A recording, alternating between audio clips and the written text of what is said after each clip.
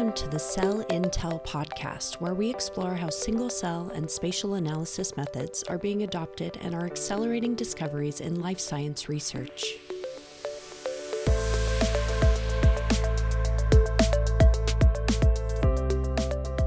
Today, our episode is Talking About a Resolution Part 3, Prep for Deep Space. I'm Melissa Randall, and I'm here with Neil Weingarten. We have a special guest today, James Chell, who's coming to us from Stockholm, Sweden. He's working on our Visium assay in our R&D group at 10x Genomics. We're really excited to talk to you today, James. Welcome. Thanks. Pleasure to be here, Melissa. Wonderful. Now, for those who aren't familiar with the 10x Genomics Visium assay, I'm going to go ahead and ask Neil to give us a really brief introduction here.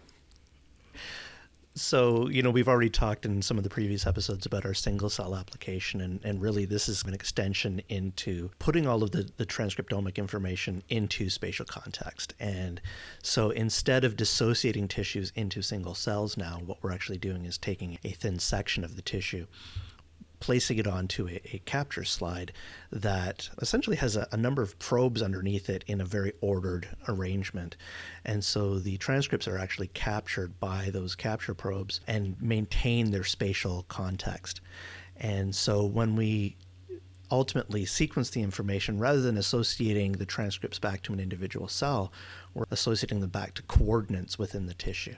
And so it allows us to see what's actually happening in various regions of a tissue, which can be very different depending on what's going on inside. There's a lot of substructures within the tissue, and so we can tease all of that information out.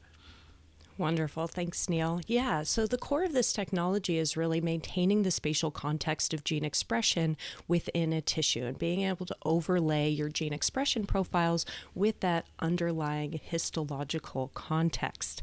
Now, James has been working hard to develop this technology in Sweden, and I actually had the honor of meeting him a couple years ago when I traveled there to train on this technology. James, can you tell us a little bit about your position and how you got here? Sure. I'm an R&D scientist, so a senior scientist at 10x, and my route towards working to 10x Genomics was via the spatial transcriptomics company, the technology which Visium was developed from. So I was already living in Sweden, in Stockholm, working at the Karolinska with Jonas Friesen, mainly working in stem cells and spinal cord injury in model organisms. So lots of molecular biology and microscopy. And Jonas was one of the founders and inventors of spatial transcriptomics. And when I was finishing up with a fellowship in his lab, obviously via Jonas, but the CEO for Spatial Transcriptomics reached out to me and said, we have this really exciting project ongoing, trying to commercialize this technology. Would you like to come and join the team? So I was the fifth member of the team to go and join, which is very fun. Everybody doing everything, folding product boxes, etc. And then, of course, I was there for the incorporation into 10x when everything just got turbocharged and had the privilege of being on the team that developed Visium, led by Zach out of Pleasanton. And I have remained in place, and now I've been leading the development of our Visium for FFPE product, which I guess we'll get into today. Yeah, great. Excited to talk about that. Now, currently, the Visium technology is compatible with fresh frozen tissues, meaning you're obtaining samples, you are flash freezing them, embedding in OCT and sectioning, keeping everything cold at all times.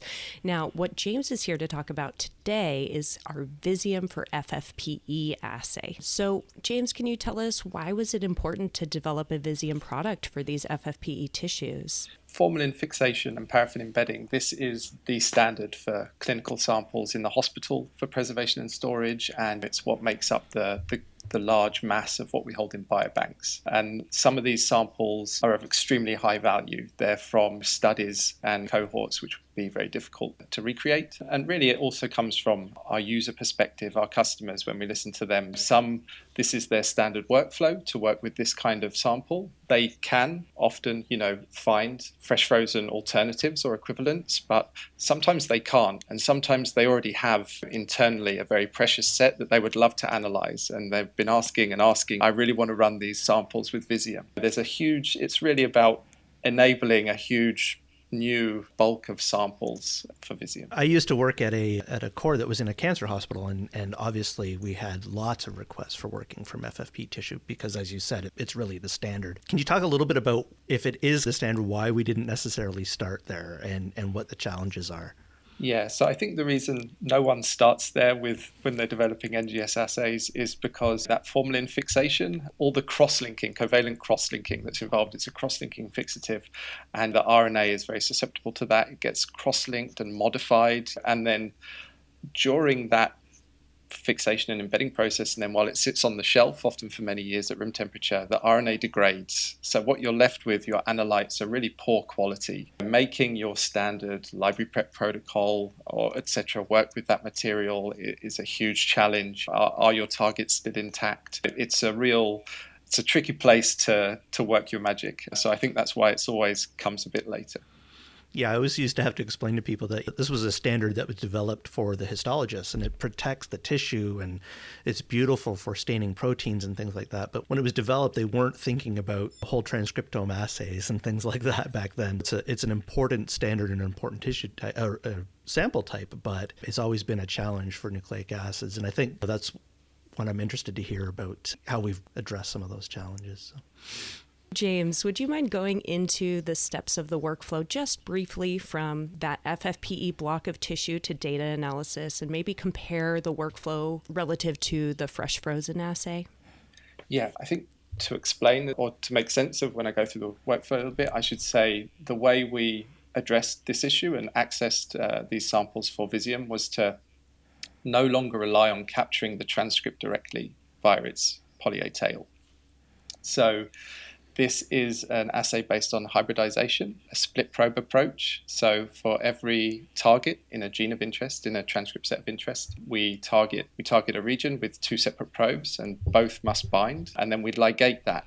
And that full ligation product has to be intact and correct to then get taken through all the way to the assay at the end and be analyzed. So that gives us a good baseline specificity to begin with. And I think really what we aim to do, as well as really just bring all the advantages of Visium to FFPE, and also to keep the workflow as familiar and user-friendly as possible. I think the main difference at the beginning is this sample type. So I know there's lots of talk about fresh frozen sectioning and what's the humidity in your lab on that day and whether the section will fly away or not. FFP is a different challenge to get onto the slides. We take 5 micron sections, a little bit thinner, which is more the standard for pathology and having a nice H&E image. And then we float that into a water bath, a heated water bath, to relax the section. And then we put the slide into the water bath and essentially fish the section out onto the slide. And if you're new to this, like we were in the beginning, it has its own challenges to get started. We're going to be supplying lots of tips and tricks, but we think lots of people will be using core facilities to help section. And once you've got it on the slide, it's very stable. You don't have to start your protocol away. One thing we've tried to do is have stopping points everywhere, so people can really take their time and not panic at any point. So once you've got it on the slide, it's just Visium and H&E stain as standard. We've tweaked the H&E a little bit because we wanted to have a bit better contrast with the eosin and allow the people interested in the clinic and the pathologists to have a high quality image they're used to.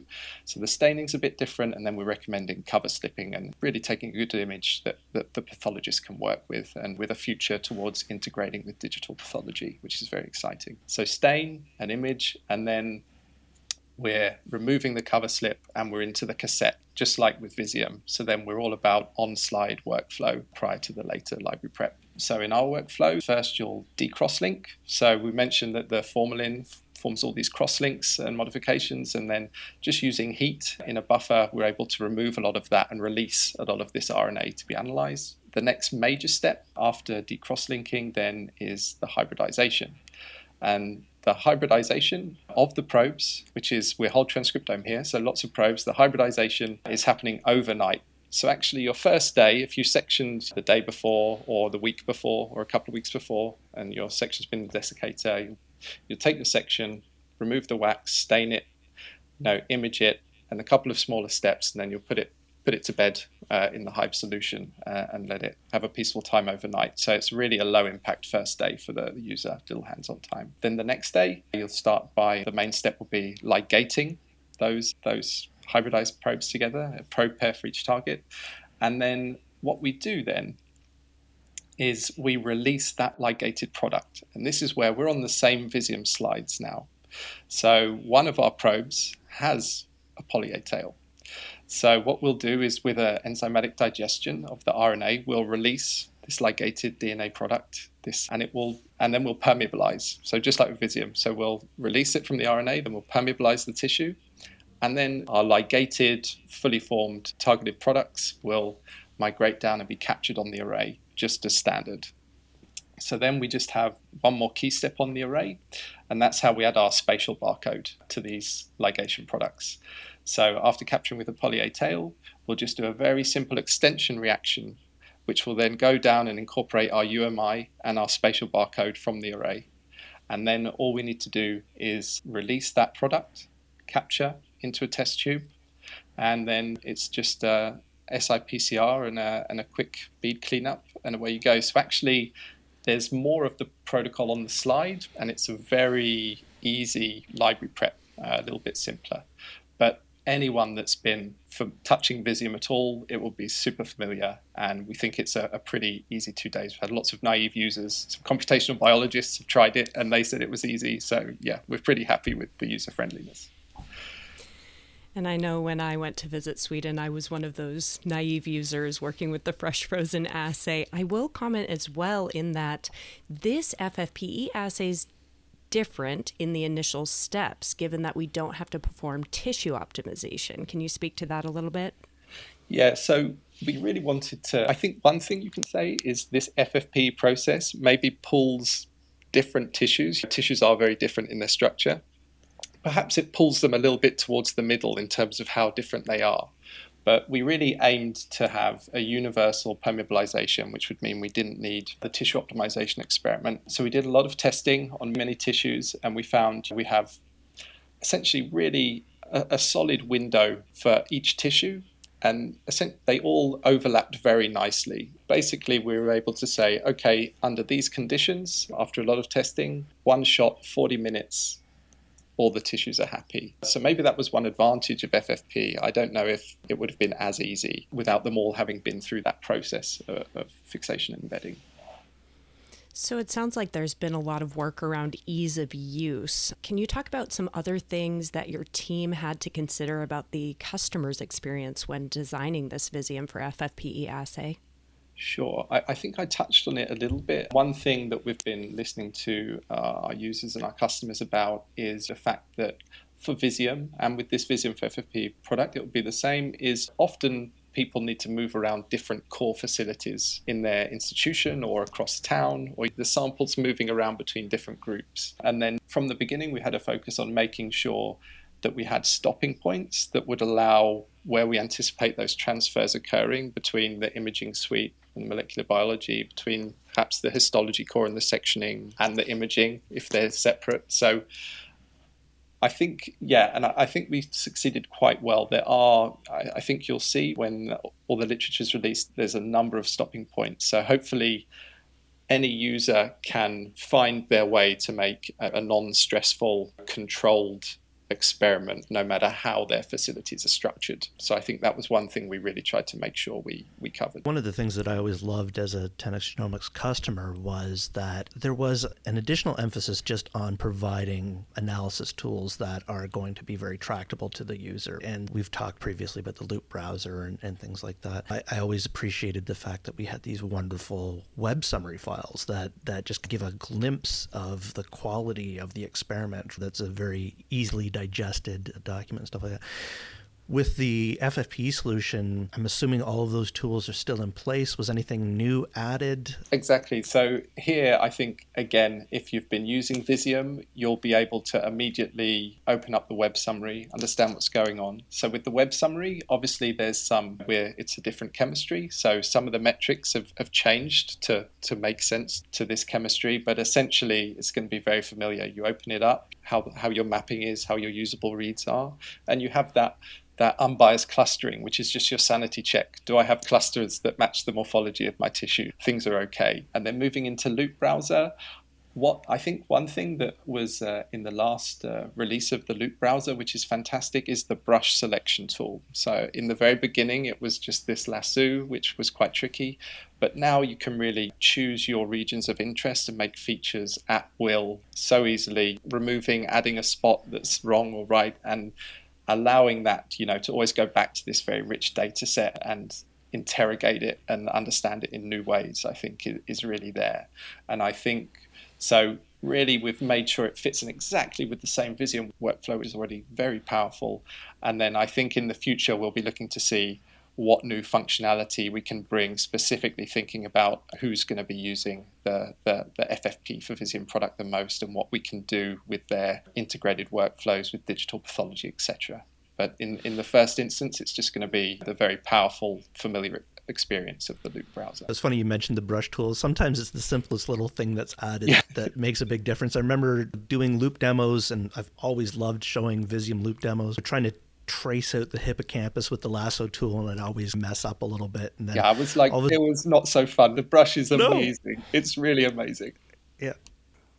Absolutely. And this FFPE assay is going to be compatible with immunofluorescence as well as H&E, correct? Yeah, that's right. So we wanted to make sure we maintained that compatibility. When users are going into that workflow, we'll actually ask them before the staining to do the decross-linking first, because you could call it antigen retrieval, which is what it would be called in the IHC world, this heating step. And then they'll be able to perform their IF as standard. If they have good antibodies, you'll have to test your antibodies to make sure they're working well in this FFPE tissue. And then we've found that you get back the same data, the same clustering as you would expect, good sensitivity. So IF will be there, ready for people that want to have that protein overlay of their gene expression data. Sounds great. Now, you mentioned just their sensitivity, and I'm sure what everybody's wondering is how does this really stack up? Can you comment a little bit about the types of data we're able to generate here, maybe what some of that preliminary data looks like? Yeah, so I think if we talk about it in comparison to our Visium, existing Visium product, which is where we've been comparing ourselves all the way along because we wanted to offer that same experience. In the beginning, at the very beginning of the project, we were like, how much of Visium sensitivity or output performance could we capture? And we never really expected to be able to match Visium, which is an amazing assay. It really generates so much data, pulls so much from a tissue section. But what we found is, and if we have high quality FFP blocks, so ones that didn't spend a long time out of fix after they were taken in surgery, so low ischemia times and treated well through fixing and embedding and haven't been on the shelf too many years, then we've actually found we can match fresh frozen Visium in terms of how many genes and UMIs we're going to take from a section per spot, which I think we surprised ourselves with that performance. So we're really eager to get this into the hands of customers, users, see what they can do with it. We've got some early collaborators using it who were pretty blown away by the amount of data they're starting to pull out of sections. Yeah, it's really exciting, and we're really happy with how the assay's performing. I think people will be happy when they start using it. From the FAS team perspective, I can say that we're all really excited about this technology. And I heard from one of my beta sites just that it looks so great. That was the level of detail I got, but it was nice to hear from somebody hands-on who's had experience with this assay. So we're really excited to see it hit the field, see what people can do with this technology. And I think you've done a really good job commenting about how straightforward it is, how many safe stopping points we have in the workflow, and how we're really enabling people to utilize this technology, even if they're new users. I think really the most important topic that we haven't touched on yet is what are some examples of discoveries that are now enabled by this technology? Yeah, that's a really good question. So I think obviously the technology hasn't been out there yet, but what we know is what we've done is just bring Visium, and as Neil touched on, bringing that spatial context to your omics data, to your gene expression data. And what that means is, and what we've seen in use cases with collaborators, is looking new insights when looking at response to a therapeutic intervention, more understanding there. And in solid tumors, this is something that's a huge research area, looking at immune infiltration, how do immune cells interact with the stroma and the cancer cells, and finding surprising things there that you do miss if you're not spatial, because there's so much heterogeneity, and you can very easily miss that window of see that interaction, identify which subtypes of cells are in proximity, and look at progression of how that comes about, and where would be the window, and what would be the cell or molecule that you want to target when you're trying to bring new opportunities for therapies to diseases. So I think really, we've seen a lot of excitement around this in its early days, but really it's just bringing all those core powerful benefits of Visium that everyone's familiar with and bringing it into the FFPE realm.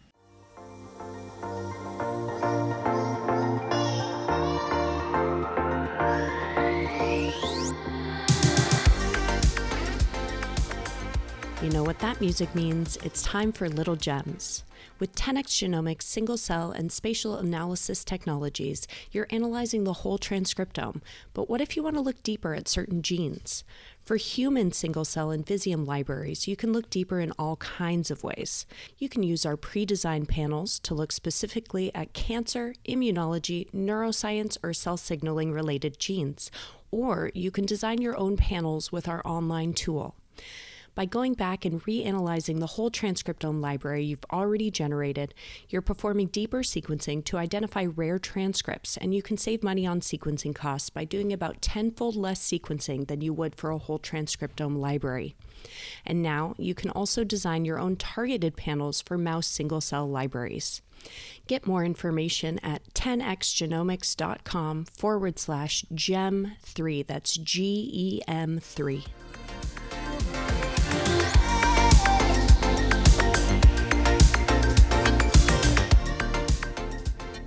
I think one of the things that I've been most excited about, I was joking with some of my colleagues, like each new product launch from 10x Genomics is my new favorite product launch. And this one is definitely continuing that trend. I can't wait. Having had a previous experience in a world where FFPE was so important to what we were studying, this just opens up a lot of retrospective studies there are some very precious sample biobanks out there of rarer diseases that when we have to worry about trying to get things fresh frozen and maybe more required to do a prospective study, it can take a long time to get that data. And now we can go back into this wealth of information that's living there in these biobanks, if you will, and just start to tease out some of this information. And I really think that it's going to accelerate discovery dramatically.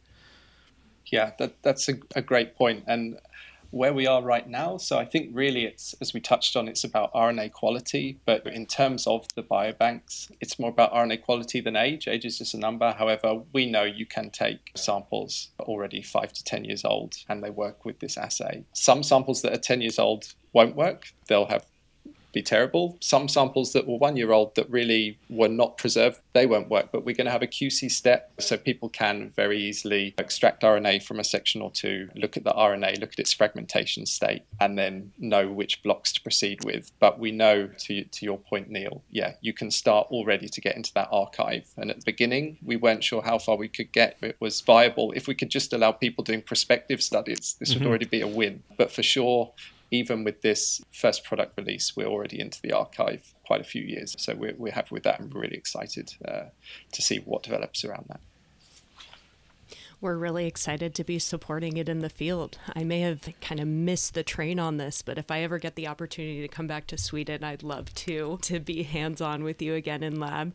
I have really fond memories of that trip, and I remember one time at the end of the week, we were out at this fancy restaurant eating our Swedish meatballs, and we noticed that it was snowing outside, and we made the waiter open the windows so that we could watch the snow falling in Sweden, and I'm sure he just thought we were absolutely ridiculous for requesting such a thing.